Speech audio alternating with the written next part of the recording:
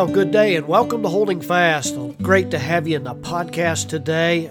I trust that your walk with the Lord has been faithful and it's been fresh, and are looking forward to another opportunity to spend some time in God's Word today. Have you hallowed the Lord today? Have you been hallowing God? I've been speaking of this in recent podcasts and just encouraging us in that Lord's Prayer that we would hallow the Father's name by believing that He exists and by knowing that He is King of the universe and that He is so different than we as humans are. He is not some Greek god that's patterned after the failings and the shortcomings of the lives of the Greek people themselves. Are you constantly aware of His presence? Psalm 16:8 says that I have set the Lord always before. My hope is in the Lord. I've set the Lord always before me. I shall not be moved. And then living a life of obedience. I trust that that's been you, and you're started this day today, or you are pursuing that throughout the day as you live your life that God has given to you. Great to welcome you. Glad you're here today. Going to have a hymn history today. Psalm 145, verses 2 and 3, the Bible says, "Every day I will praise you and extol your name forever and ever.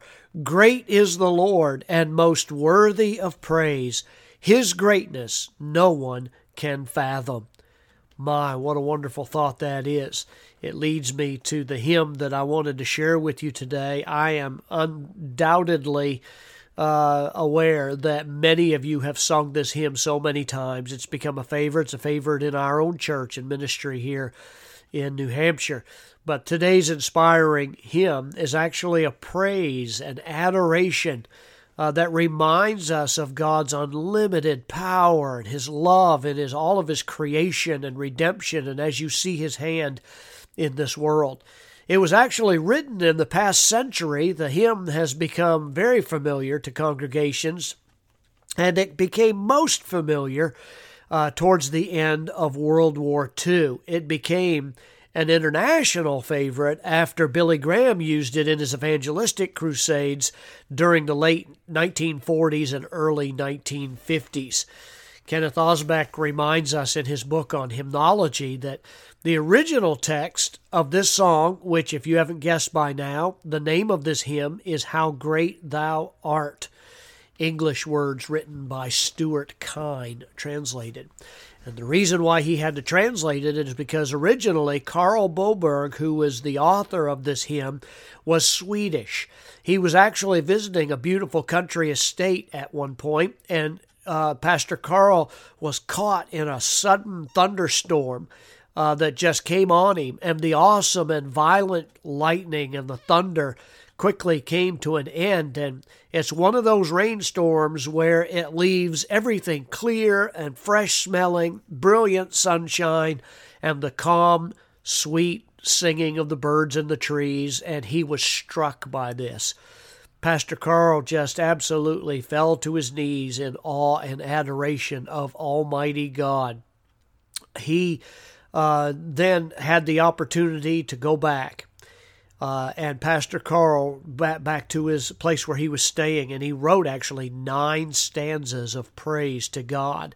We don't sing that many when we sing "How Great Thou Art," but the text, being written in Swedish, was later translated into German and Russian and ultimately into the words we sing today in English by a pastor, Stuart K. Hine, and his wife. They were actually English missionaries to the people of the Ukraine. And when war broke out in 1939, it was necessary for the Hines to return to Great Britain. And while he was there, Mr. Hine added a 4th stanza to this hymn that we sing today.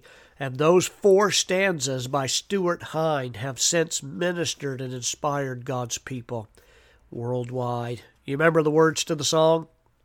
What a great meditation it is. O Lord, my God, when I in awesome wonder consider all the worlds thy hands have made, I see the stars, I hear the rolling thunder, thy power throughout the universe displayed. He went on to say, When through the woods and forest glades I wander, and hear the birds sing sweetly in the trees, when I look down from lofty mountain grandeur and hear the brook and feel the gentle breeze. And then we come to my personal favorite, the third stanza of this song, that I wouldn't mind having carved perhaps on my tombstone one day if I ever get one. It says this, "And when I think that God, His Son not sparing, sent Him to die, I scarce can take it in, that on the cross, my burden gladly bearing, He bled and died to take away my sin." And of course the chorus itself is, "Then sings my soul, my Savior God, to Thee, how great Thou art, how great Thou art."